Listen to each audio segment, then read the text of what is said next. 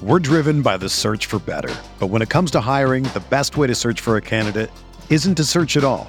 Don't search, match with Indeed. Indeed is your matching and hiring platform with over 350 million global monthly visitors, according to Indeed data, and a matching engine that helps you find quality candidates fast. Ditch the busy work. Use Indeed for scheduling, screening, and messaging so you can connect with candidates faster. Leveraging over 140 million qualifications and preferences every day, Indeed's matching engine is constantly learning from your preferences, so the more you use Indeed, the better it gets. Join more than 3.5 million businesses worldwide that use Indeed to hire great talent fast. And listeners of this show will get a $75 sponsored job credit to get your jobs more visibility at Indeed.com/Blue Wire. Just go to Indeed.com/Blue Wire right now and support our show by saying that you heard about Indeed on this podcast. That's Indeed.com/Blue Wire. Terms and conditions apply. Need to hire? You need Indeed.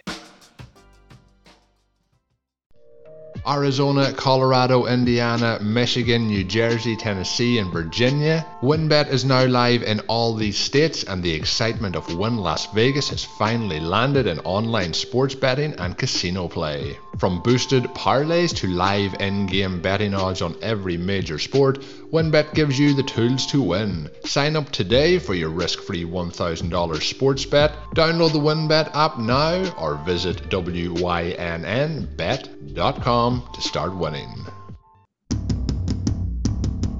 Dynasty Tradecast.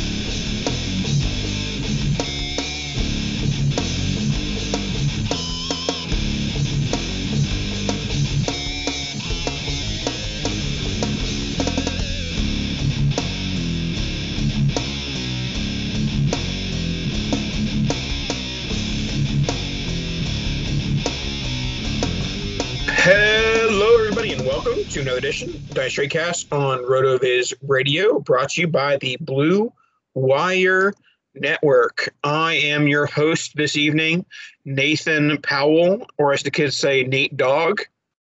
Week 5 is in the books. And I'm reunited with one Daniel Sainio, saving me from what was arguably the worst podcast ever recorded last week.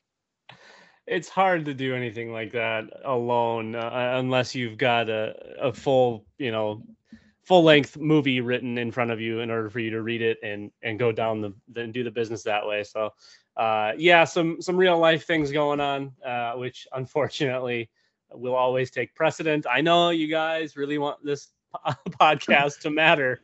Unfortunately, real life took precedent. So happy to be back. Happy to kind of re-dive in. To be completely honest, I've kind of fully been away. I've caught very little action. To be honest, some of my lineups were like auto set, and I got screwed in Scott Fishbowl because it auto set Chris Carson for me, who was already out, even though I had submitted a lineup at one point, and then it resubmitted an auto lineup somehow with Chris Carson in it. So fun stuff. All right, that'll do it. All right, so we're gonna get into some interesting players from the week that was week 5, and then we're gonna play a little rookie or the vet, break down some rookies that so far this season, 5 weeks in, how are we valuing them against their veteran counterparts. Now, there was one man who took great offense to Dan's absence at last week's podcast, and he decided to have a career game to show him that he has been wrong for the last, 18 months or however long Dan has been on his hate train for one Kadarius Toney. Kadarius Toney, the 20th overall pick in the NFL draft. Kadarius Toney, the draft capital king. Kadarius Toney, the guy who's been undervalued by the fantasy community. Kadarius Toney, 10 catches, 189 yards, along with a 1 carry for 7 yards. So he really got involved for the first time in week 4 against the Saints. He got 6 catches for 78 yards there. And it's like, oh, he's finally healthy. We're finally getting him involved, with the mess that is the Giants offense. And Tony is showing that once he's involved, which he is now, he had 6 catches the week before, 10 catches this week. I'm not expecting 10 catches from Kadarius Toney every week, but Kadarius Toney is the carbon footprint of the Nathan Powell draft, the guy who is going later in fantasy than he did in the NFL draft. Chalk it up as another win for that category. Oh, wow. One game isn't going to be a win, Nathan. I quite literally saw one highlight of Kadarius Toney's 10 for 189 and 0 touchdown, whatever. The one highlight catch, which I think it was like a 40-yard catch or something. What have we talked about? He's got hands like feet. He bobbled a wide open, however underthrown pass, and you shouldn't have to two-tap something that's put right into your breadbasket. Yeah, when you're going to get targets, you're going to do it. We've known, I even said he's great in space. If you can create something for him, great. Get him the ball, let him do with what God gave him, which he's explosive. There's no denying that. The issue is the wide receiver traits and his ability to catch with a quarterback that is pretty inaccurate. It's going to be one of those things. Now, this was a game that was pretty much garbage time from the first minute. He's going to be fed targets because Galladay's out, Shepard's out, Ingram's half dead, Darius Slayton doesn't matter. They drafted him early. They're going to use him. I would expect volume, whether it's good volume or bad volume, doesn't really matter. But I'm far from considering it a W. Sure, he had a decent game with some yardage, but until I see him beat up on one of the high-end defenses or truly show that he's a big-time wide receiver and come up with big-time plays in a game that isn't a complete blowout, I'll feel differently. Now, is it possible he's Allen Robinson with Blake Bortles? Maybe that's the move. However, I would say Allen Robinson, it fits the wide receiver mold better than whereas Toney is more your Swiss Army knife. And that's not necessarily a bad thing, especially with kind of how the NFL is now, with a lot of these guys being split out, undersized, multiple running backs in sets, all sorts of different stuff. So there's definitely a place for a guy like Toney in the NFL. It just doesn't fit my mold as somebody I'm targeting as a true wide receiver, because to me, he's not a true wide receiver. He's an all-around, just kind of, to be honest, he was a special teams player in my eyes as a returner, but that's just what it is. He looked okay. He still doesn't look great, in my opinion. Well, 10 catches, it's like 5th career game. Pretty good for a special teamer, if I do say so myself. Just from a, dynasty view, how much do you think this game changes his price, if at all? Do you think that the naysayers like yourself aren't bumping him up? Do you think that and this is probably the most likely scenario, I got an offer for Kadarius Toney, and it was an instant reject. It was Kenny Galladay for Toney in a third. I'm like, why on earth would I take that?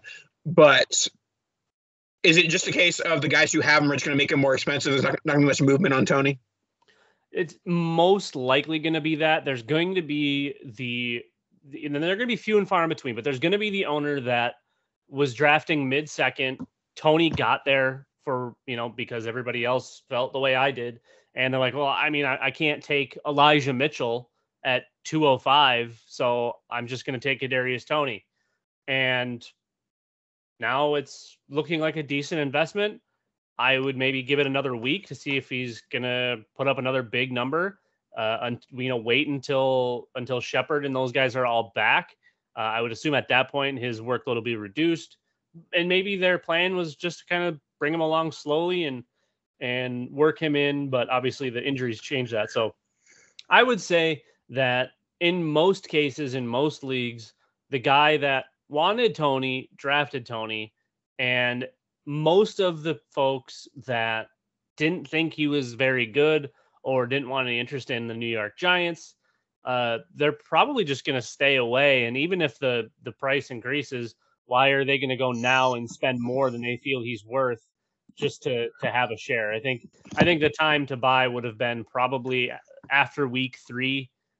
Even after last week, we saw a little bit of a boost in price.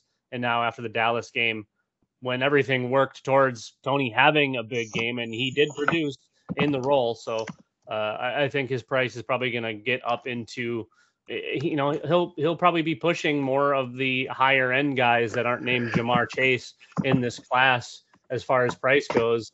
If he has one more of those types of games, Yeah, that's definitely a possibility. Now let's stay in the Northeast. We don't often talk tight end, but when we do, it's because they are moving and they are shaking.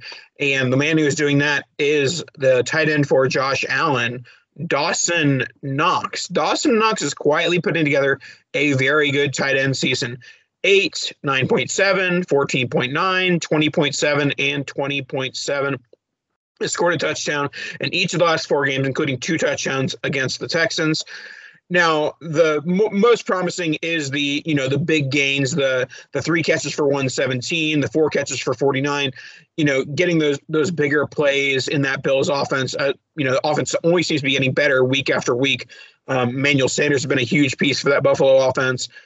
Dawson Knox is a guy who I didn't think I'd be comfortable in my lineup in week 5, week 6, but now that's the case. I think he's quietly entering that tier of Mike Gesicki, Dallas Goedert, and even among those guys, he might be the most startable today. Yeah, it's very possible, especially when you look at Buffalo. That team's not going to be running the football very often. Even when they're ahead, they're still not running the football. They're going to take the short, easy throws, keep the clock moving, doing those kinds of things. That team is run through and through by Josh Allen. He's doing what he does best, and that's throw the football, and then he uses his legs as well. So even going back to the kind of the last half of last year, maybe the last third of the season, Knox has been pretty successful when healthy. So there's no reason to believe that he isn't at the very least a high-end tight end 2 or a low-end tight end 1 moving forward. Obviously, Stephon Diggs is still going to be your 1A there. Emmanuel Sanders, was pumping the gas on him during the offseason as a potential big winner here. And he's shown that this team seems to be run with Diggs, Sanders, and now Knox. So what was, a significant number of targets going to guys like Cole Beasley, that has all kind of been transitioned to Dawson Knox, and some of the Diggs targets have been transitioned to Emmanuel Sanders. So they're spreading it out a little bit more, and still kind of using guys in the same roles as what they're used to. That offense is built perfectly for the personnel that they have. A little bit more balance would be nice, but it's working. So I do like Dawson Knox a bit more moving forward. A lot of people were on that train at the end of last year, and I was just like, that's kind of a one-trick pony in Buffalo. It's the Allen to Diggs connection, and that's it. And he's proven now that it's going to be more than that. And obviously, the Beasley stuff from last year, this year, whatever, we're kind of all moved off of that, and I think the Buffalo Bills are also even moved off of that. Let's transition to Tampa Bay. We have an interesting one here. It's not it's not developing news that Antonio Brown is a good wide receiver. It's not developing news that he's going to score fantasy points. What is kind of developing news is that he has dynasty value again. For the last, 12, 18 months, he's been okay, he's a guy that you'd like to have on your team, be able to start. But it's not like a guy you would have traded a late first or an early second for. That wasn't really coming into your mind before this season. But now, he's come off a huge 31.4 point week, but he scored at least 13 in 3 of his 4 games played, and he has 2 20-plus point performances in his 4 games. Smaller sample size, but it looks like he's Brady's number 1 target in terms of a target perspective in Tampa. I think that Antonio Brown is back to having legit dynasty value. A guy who, if we were doing a startup today, you would consider him in the 7th, 8th round. Yes, he's 33 years old, but does he look like he's slowing down? Yes, he's not 28-year-old Antonio Brown that was literally wrecking the league, but he's still looking pretty damn good. At this point, I'd probably rather have him than Julio Jones if we're going to go down the old wide receiver route. Tom clearly has sold his soul because he's looking better than he has ever looked. And the volume is there. The one game that was kind of minimal volume, high efficiency was against Atlanta, a game that was well in hand early. And this offense, I mean, they're going to be throwing the ball a lot. They're not really built to run. Leonard Fournette, Gio Bernard, Ronald Jones. It's not exactly the most scary backfield any defense has ever, set their eyes on. So when you've got Tom Brady, you should always feel comfortable throwing the football. Brady's got 4 touchdowns or more in 3 of 5 games. The other 2 were tough defensive battles. So those are going to be kind of the ons and offs of A, the schedule, and B, how the Bucs play football. So yeah, Antonio Brown most definitely has dynasty value. The big question here, in my opinion, is do you transition off of Brown and go try to buy Chris Godwin or Mike Evans a little bit cheaper? Even though Evans is still big time producing, it seems the touchdowns are, when they're happening, I think it seems like they're happening 2 at a time. And Godwin's just kind of quietly being strung along. So maybe the move here is we go and buy Chris Godwin. Maybe we go see if Mike Evans is a little cheaper. If Antonio Brown keeps on his big pace, these guys are all going to eat. It's just going to depend on who the defense covers better on any given game. Yeah, that's definitely an interesting point. With Godwin, the reason why he'd be cheaper is the reason why I'm not like going out screaming trying to buy him. Is because I just don't know where the targets are going to be with Godwin. Is one of the best wide receivers in the NFL. But their receiving core is so good that, Evans really has the red zone when Gronk isn't there. Antonio Brown has the deep ball. Like, basically, Godwin is the intermediate route on third down. And how much is that role producing versus the deep threat and the red zone? Those two roles are a lot more, fruitful from a fantasy perspective. Yeah, and week 1, it looked like it was Godwin season. 13 targets, 9 catches, 105 and a touchdown. Since then, he hasn't topped 74 yards. He's only had 1 touchdown since week 1. And the target share is kind of all over the place. This week he had 11 of them, but he only went 7 for 70. The previous 3 weeks, he only had 5 to 7 targets. So that's really not going to cut it for where Chris Godwin was going in drafts. But if that means that people are valuing him, down to the 5 for 60 or 7 for 80 type of wide receiver, which isn't a bad wide receiver. We just need to get some touchdowns. You might be able to find yourself a decent wide receiver 2 here in Chris Godwin for maybe wide receiver 3 or eventually wide receiver 4 prices. If anybody's really, worried or scared of this offense trending towards the Mike Evans, Antonio Brown era. And another factor in that is if Gronk's healthy, there's the rest of the red zone targets, for Mike Evans. That's probably why we've been seeing Mike Evans touchdowns coming in handfuls. No Gronk the last 2 games, so that helps Evans as well for those red zone targets. It'll be interesting to see the balance moving forward because that's 3 big time wide receivers, and you have to keep them fed, or we know how wide receivers get when they don't get targets. Let's move on to James Robinson, Jacksonville Jaguars running back. You and I were naysayers throughout the draft process saying the Jaguars would draft a running back. They drafted a running back. That running back got hurt. And then we kind of flipped. And you and I have talked about throughout the offseason how we thought that the Trevor Lawrence Jaguars offense had a chance to be good. Turns out that was stupid. That was incorrect. The Trevor Lawrence offense is not good in 2021. It will be one day, but it is not in 2021. But the offense being bad has not held back James Robinson in the last 3 weeks. 25.4 against the Cardinals, 20.6 against the Bengals, and 21.7 against the Tennessee Titans. I think that James Robinson is an excellent win now target because people still have, Travis Etienne in the back of their minds. People still have the concept of, he's on this terrible Jaguars team, so they might worry about, his rushing volume. He's been getting 15 carries, 18 carries, even in losing efforts. I might go out and try and buy some James Robinson because I think that his current price, I think that his win now price is palatable from a long-term perspective.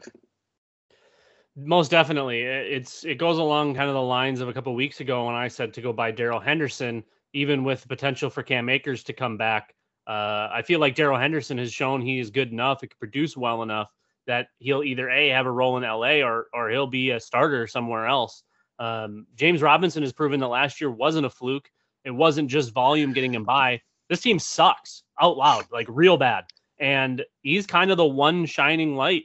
DJ Chark was doing okay until the injury. Laviska Shenault has been pretty bad. He's had one okay game. And Trevor Lawrence has been really underwhelming. I get he's a rookie. It's a young team with a lot of different moving parts. Urban Meyer's out there messing around with 12-year-olds or 20-year-olds, however old she was. Jesus, Dan. It was bad. One way or another, not great. This team's in shambles. The only person not in shambles, apparently, is the only professional they have in James Robinson. So I do think Robinson holds future value. Honestly, he's a great win now target. Like I said, with kind of along the lines of Darrell Henderson, it's honestly probably free money because he's not going to demand a really huge asking price, but he's not going to be free. We know that, but in regards to RB1s or RB2s, they're few and far in between and really hard to obtain. A lot of teams that are competing probably don't have James Robinson on the roster. So as a contender, you might be able to get your hands on a share. All right. Before we get into rookie or the vet, I want to tell you guys about RotoViz. You hear us talk about it all the time on the podcast. We got the tools like the Game Splits app and the Box Score Scout and everything we mentioned on the podcast and much, much more, way more than we mentioned on the podcast. And you need it in your dynasty life. You need it in your fantasy life. So make sure to go to RotoViz, get yourself 10% off a 1-year subscription by applying the discount code RVRadio2021 at checkout. Once again, that's rotoviz.com/podcast for further information. Listen. You need RotoViz. I need RotoViz. Llamas need RotoViz. So get your RotoViz on. RV Radio 2021. We're driven by the search for better. But when it comes to hiring, the best way to search for a candidate isn't to search at all. Don't search, match with Indeed. Indeed is your matching and hiring platform with over 350 million global monthly visitors, according to Indeed data, and a matching engine that helps you find quality candidates fast.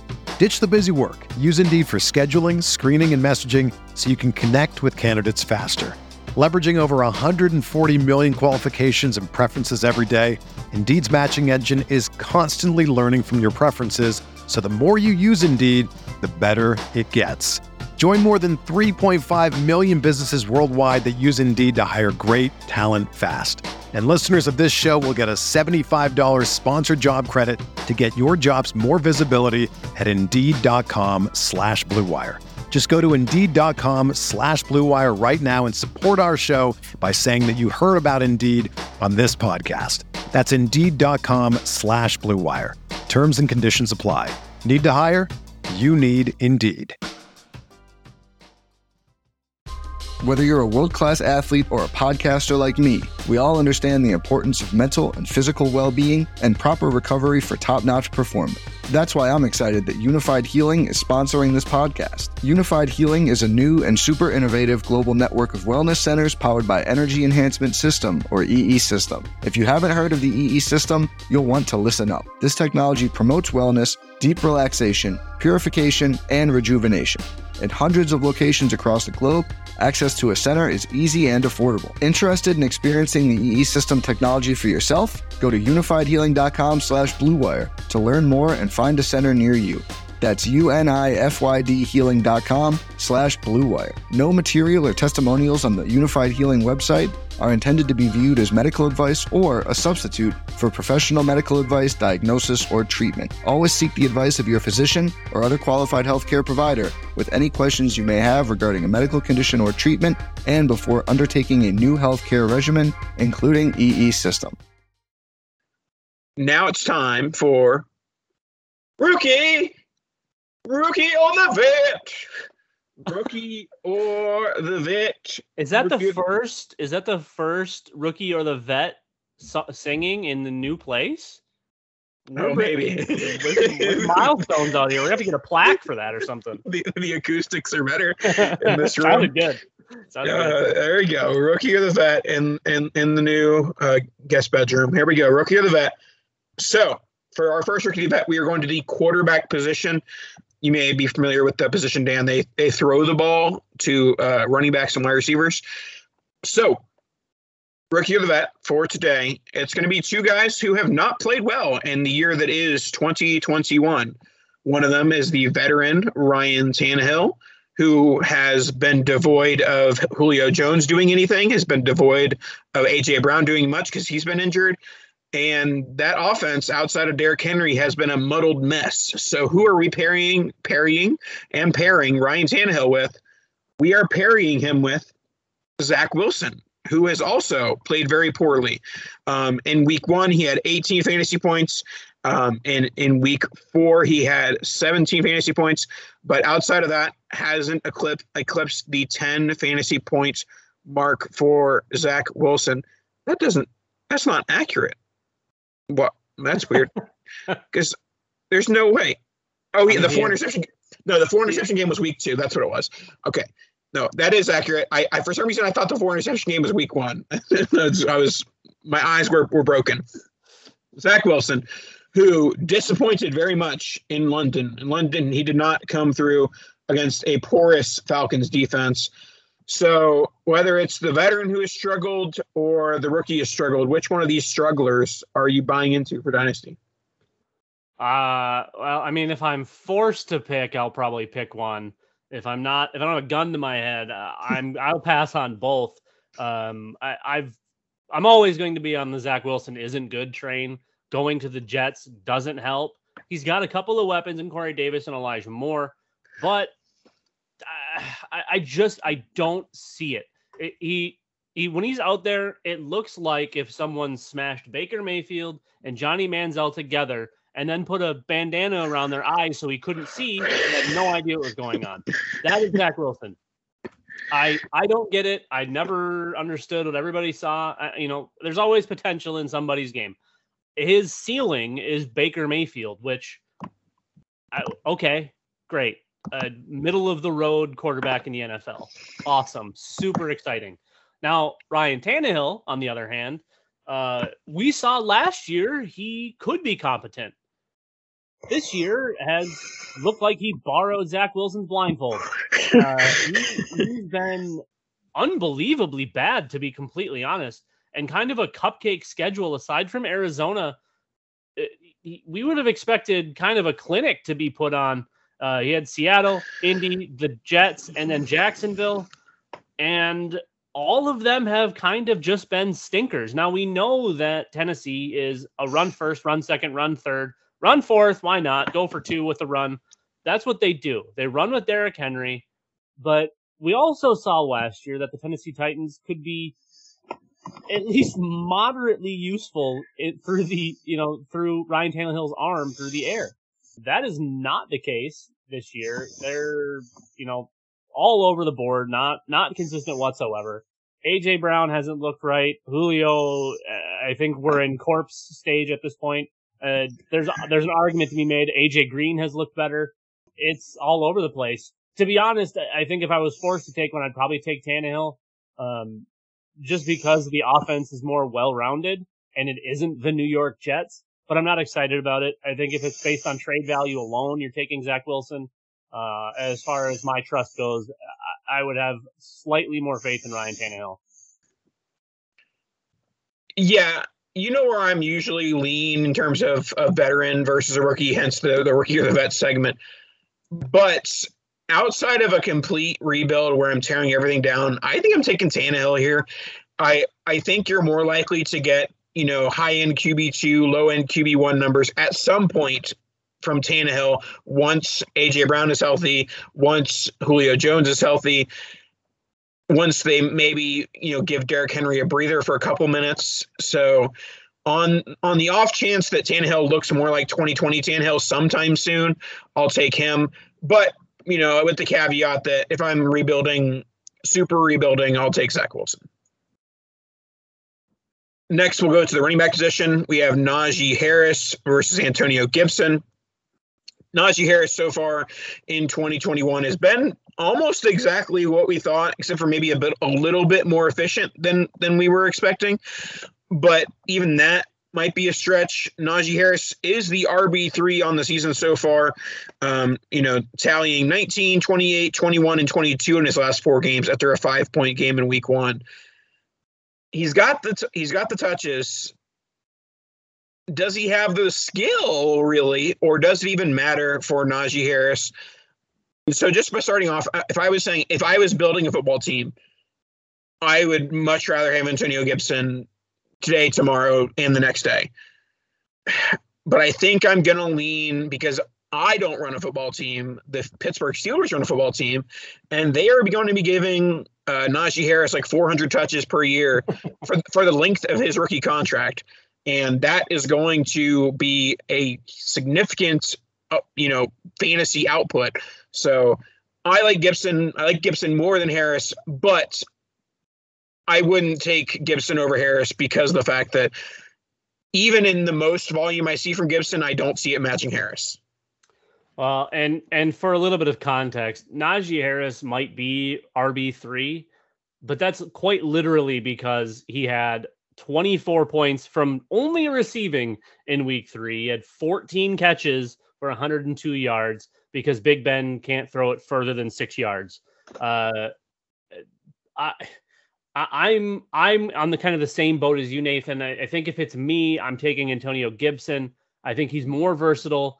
I would say he's lesser between the tackles, but he's significantly better outside in space, catching the football. Not to say that Najee's necessarily bad. Antonio Gibson was the guy that I loved as a pass catcher. I thought he was going to play wide receiver. I didn't rank him highly as a running back because I didn't really see that part in his game. Now, he's gotten better at it, still not necessarily great, let's say, but he's been about as effective between the tackles as Najee Harris has been.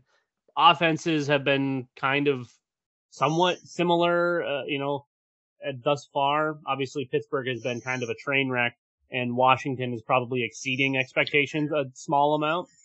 So I think I'm sticking with Antonio Gibson here, even though Najee Harris really seems like he's the bell cow type, at least in the short term. I don't know if he'll survive the length of his rookie contract based on the number of touches purely.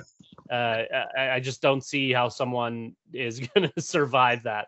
Whereas Antonio Gibson really only has to survive McKissick leaving town. That's kind of the one hindrance to Antonio Gibson. He's not really used the way I would like him to be used in the passing game, even though he does have a 73-yard touchdown catch this year. But you'd hate to give him more targets than 2 a game. So I'm going Antonio Gibson. All right, let's move on to the wide receiver position for rookie or the vet. And for this rookie or the vet, we have Dolphins rookie wide receiver Jalen Waddle versus Denver Broncos wide receiver Courtland Sutton. What are your thoughts on this one, Dan?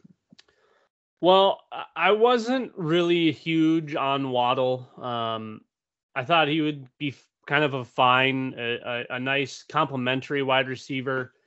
And Miami's been kind of a train wreck. I think it's kind of hard to pass judgment on Waddle at this stage because he had a very mediocre to bad Tua, followed up by the whatever's left of Jacoby Brissett. So not necessarily great for wide receivers. He doesn't have Will Fuller working across from him that we were probably hoping to have, so he could be working against some lesser cornerbacks or secondary.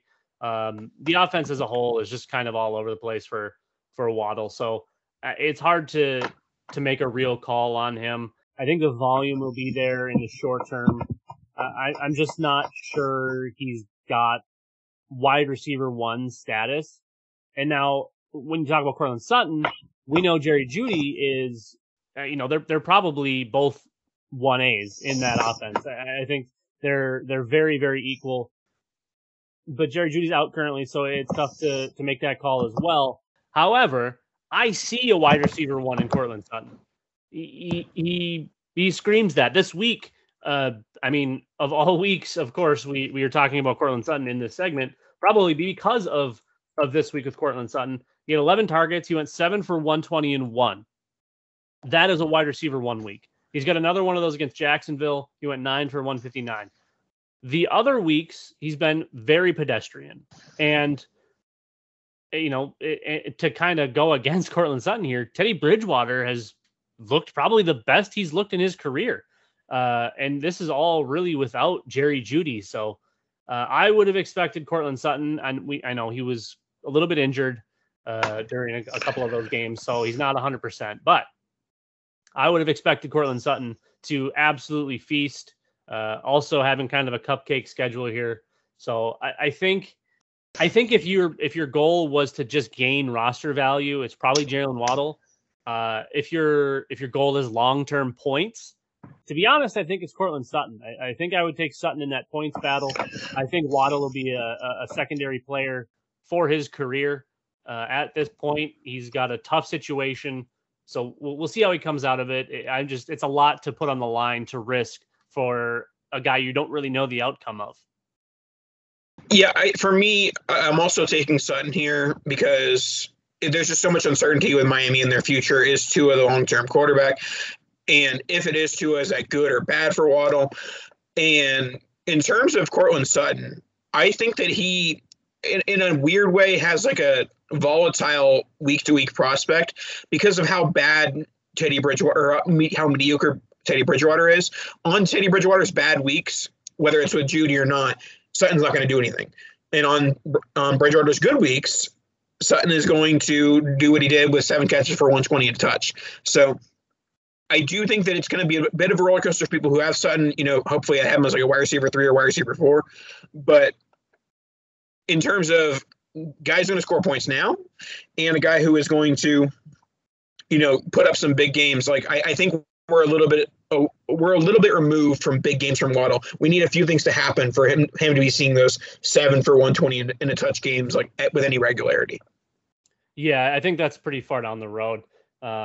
It just kind of is what it is. I think obviously, you mentioned Teddy Bridgewater. You wanted to say he's bad, and then you switched to mediocre. I mean, that's what you're just getting Teddy Bridgewater. He, again, is just kind of your middle of the road starter, but he's definitely been better this year. He's got a couple of big games under his belt. He's, for him, over 260 yards 3 times is impressive. Is one, not necessarily bad game, but last week we can't count because he got knocked out with a concussion against Baltimore.